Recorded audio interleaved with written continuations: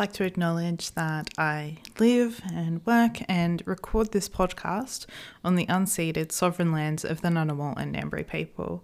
I'd like to pay my respects to their elders, past and present, and to all traditional custodians living across this continent. I'd like to acknowledge the traditional custodians and owners of whichever land you are listening from today.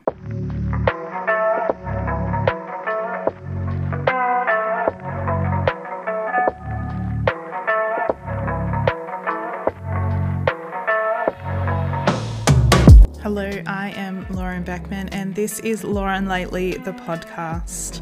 And I know that I said that I would try and do this fortnightly, or that I didn't know how I would go with getting the next episode out. Turns out I'm full of opinions and am back in your ears sooner than I intended. And that is because I want to talk about Grace Tame.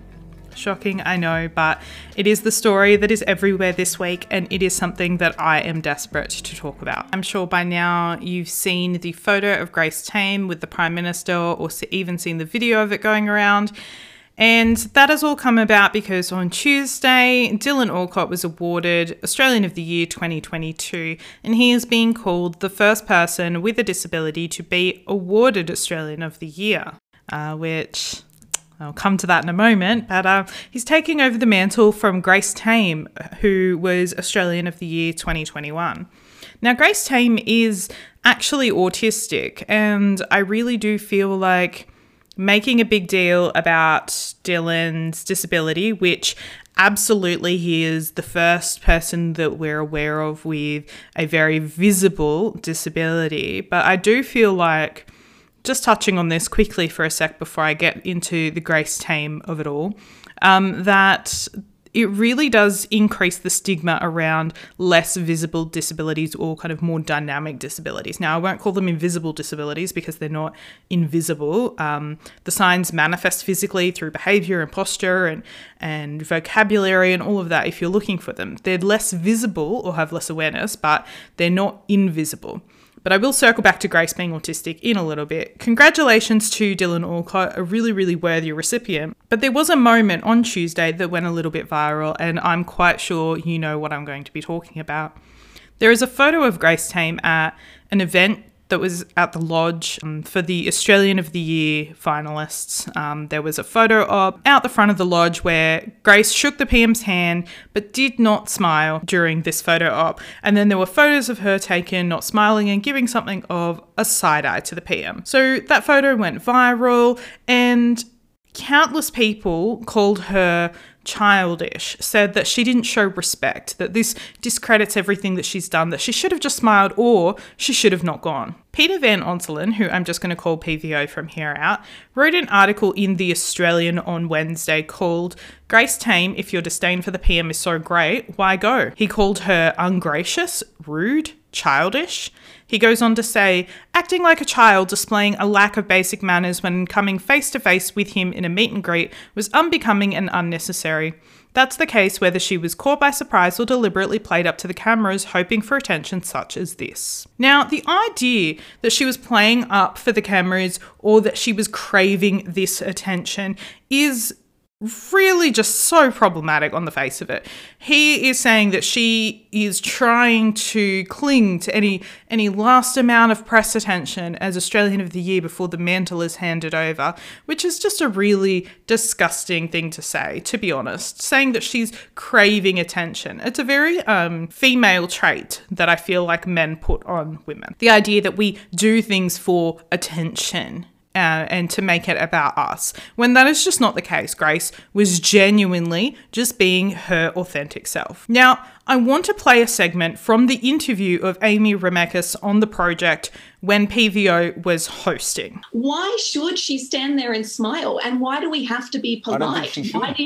I don't think she should stand there and smile. I think she just shouldn't go if you can't show basic courtesies to the Prime Minister. About how she was being childish because she showed her authentic feelings. No, I thought she was being childish, but my point was just simply, I don't have a problem with her having a problem with Scott Morrison. Why did you write it? Why did you write it? I think it's juvenile to respond that way. But why not write an article about what she's achieved this year? I've written a lot about these issues, and I think she's achieved a lot. I don't agree with everything that she's done. I've got the same view as Rose Batty, that I can see the good as well as the bad in the way that she's functioned. But on overall terms, I think it's been a very good thing that she's been the Australian of the Year. You attempted to police a woman who lost all agency as a child, where she was groomed and told how to behave.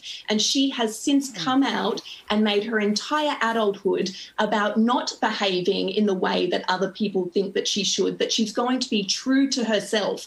And because of the politics of civility, you wrote a column in the national masthead slamming her for that. You said she shouldn't have gone. She has every right to be there. She has every right to show her feelings. And if she doesn't want to be part of a politically staged photo op, she doesn't have to smile to make other people feel better and not hurt their feelings. So there you can hear Amy and PVO discussing this article, and I have to commend Amy for the way that she handled herself in the face of PVO's absolute obstinance and the way that he talked over her. I really do encourage you to watch the entire interview because it is fantastic, and Amy just does a wonderful, wonderful job in advocating on behalf of Grace in this moment. But if you watch the whole interview, and just from that clip that I played, you can see that PVO doesn't get it. He doesn't get why Grace should have been allowed to act the way that she did and allowed to be her authentic self. He completely misses the point of the fact that Grace is being made to stand with a man who has been working against everything that she stands for and being potentially used for political gain. PVO is completely missing that, and he thinks it's as simple as, well, she shouldn't have gone, which, again, completely misses the point. Grace had every right to be there. She was Australian of the Year 2021. She is allowed to take up space in spaces she belongs. That space belonged to her, and she had every right to be there. And Amy gave a very impassioned defense of Grace Tame and called PVO out for the way that he was policing the way that she should act, and talked about how the politics of civility has become the overarching narrative of this, instead of all of the amazing work that Grace has done and all of the extraordinary things that she has been through and overcome to get to where she is. A woman who has been sexually assaulted by a man in a position of authority shouldn't have to feel like she has to make him comfortable, that she has to placate him. That is what her entire childhood was, being groomed, being taught how to act, how to be quiet, how to respond to people in authority in a way that made them feel comfortable or made them feel better about their abhorrent actions. Grace Tame owes nobody that level of silence or respect or reverence or anything now. She absolutely does not. To PVO's comments, Briggs said on Twitter, "The opinion of just don't go is the classic white Australia response/approach to everything that challenges their status quo. Well, if you don't love it, leave, etc." And the point is, he can choose to disengage or not show up because what he represents, white Australian male, built the house and wrote the rule book. It doesn't matter if he engages or not. See, that's the thing. We're dealing with the straight white man rule book, and if you don't play by their rules, then you're not playing properly. But if they decide they don't want to play by their own rules, then they're groundbreaking. They're making a stand. They have integrity. If a woman does it, she's being childish. She's being rude. There is a level of politeness being forced on women at all times, that we have to just play nice, act like good little women, grin and bear it, make others feel comfortable, minimize ourselves and take up less space to make the people around us feel more comfortable with their opinions, with their position. The white men get to stand up and say whatever they want, and we are just expected to sit back and make them feel good about that. Jane Gilmore wrote a really great caption about this on Instagram, which said, "Grace Tame's abuser groomed her to be compliant and obedient, to keep his secrets and bolster his delusions that he had done nothing wrong. Despite all the power he used against her as a much older man in a position of authority, Grace was able to break free of his control. It's unimaginable how much strength that must have taken, how much it must still take now." Now, Jane went on to say how not smiling for men is a political act, and for Grace Tame in this moment, it is also an act of personal courage. I'd encourage you to go read the whole thing, as it says a lot about the way that commenters are expecting Grace to continue to be compliant and obedient to a man in a position of power. Yasmin Poole wrote a great opinion piece for the Sydney Morning Herald called "Why Young Women Aren't Smiling for You Anymore," and she says, "Women are expected to nod, smile, be silent and complicit.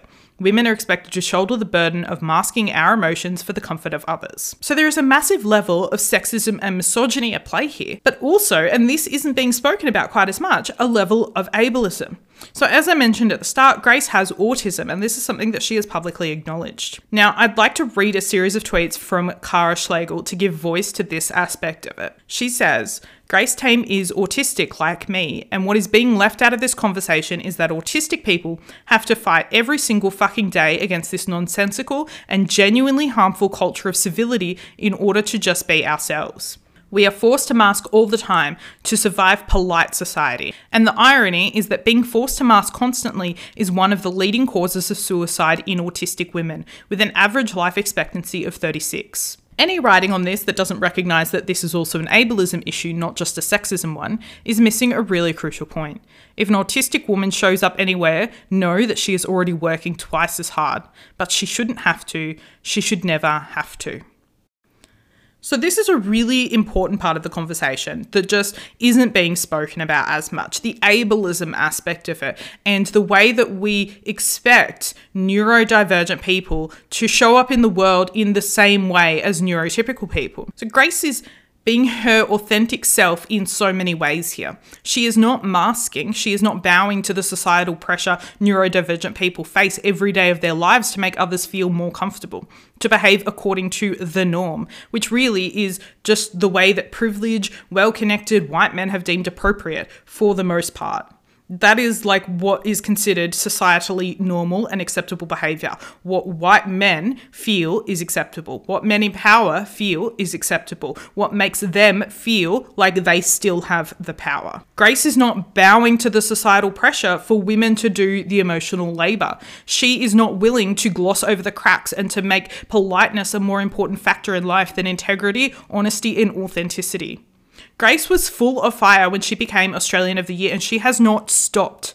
She is living her authentic self, and we should congratulate that, not try to police women, not try to drag women, oppressed people and sexual assault survivors back to a world that demands our silence for the comfort of others. It is not manners that these commentators want, or politeness. They want silence. They want control. They want women to be decorative, not demanding, to serve the needs of men, not to have needs of their own. Now, the reaction to this photo has shown in perfect clarity who our allies are and who wants to keep us subservient, who would rather that we stay quiet and timid and afraid, and that there is never going to be a correct way to protest or show our displeasure with the systems around us. Just the simple act of not smiling or taking a knee in a football game makes people lose their ever-loving minds. So what, pray tell, what is the right way to do it? Oh, that's right, there isn't one. Because they don't want us to say anything. They don't want us to do anything that goes against the status quo.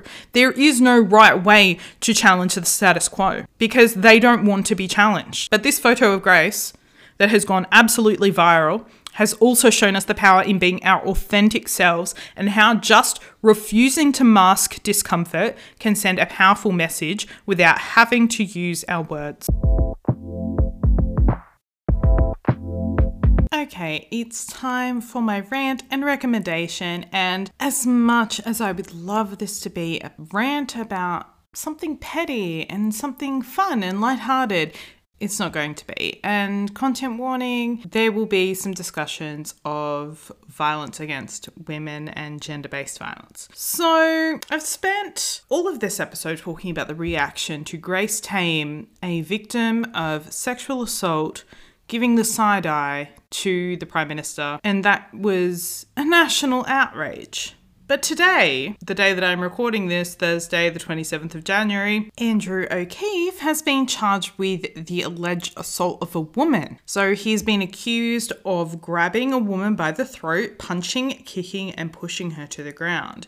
He's also a former White Ribbon Australia ambassador, and you can see why we have such reluctance to trust men who claim publicly to be allies, because they end up like this. My issue, aside from the assault, which is abhorrent, is that where is the outrage? Where is the outcry from all of these men who not 2 days ago were all over Grace Tame for not smiling when a man is literally being charged with assault? We have such a double standard when it comes to these things.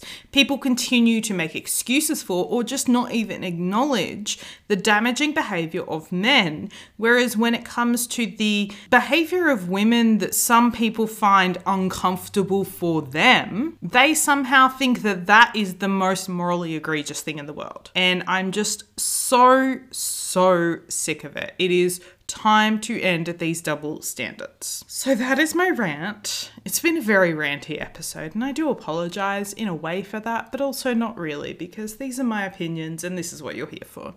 But my recommendations for today. So I do recommend that you watch the Project interview with Amy Remekas, because it is brilliant, and please read her book on Reckoning.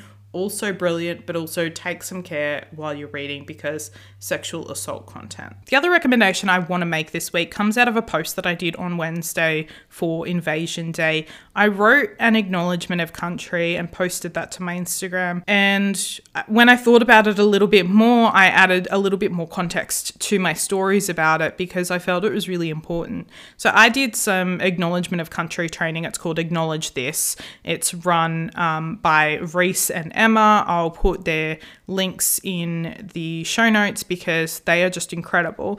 And the way that they talked about acknowledgement of country just really changed the way that I relate to it. So you will have noticed that I do an acknowledgement of country at the top of the episode, but it's not like a pre-recorded thing. I'm planning on doing it like fresh each episode. So the language will slightly change and they'll sound slightly different. And the reason that that is really important to me is because I don't want an acknowledgement of country to ever just be something that is said out of habit, or that is, a rote sentence that I've just memorized and just churn out.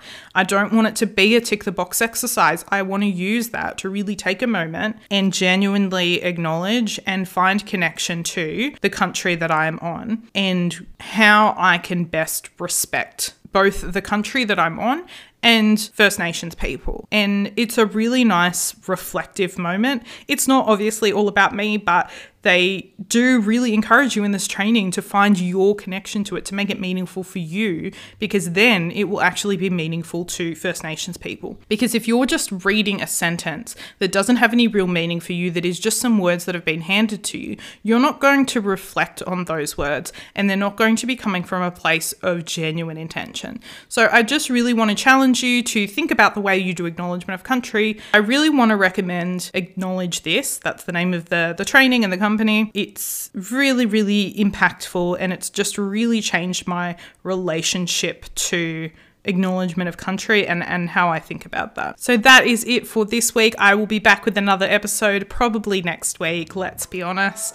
I don't know that I can control myself and wait an entire fortnight to get on the microphone and have a little bit of a rant. So have a great weekend, and I will talk to you all soon.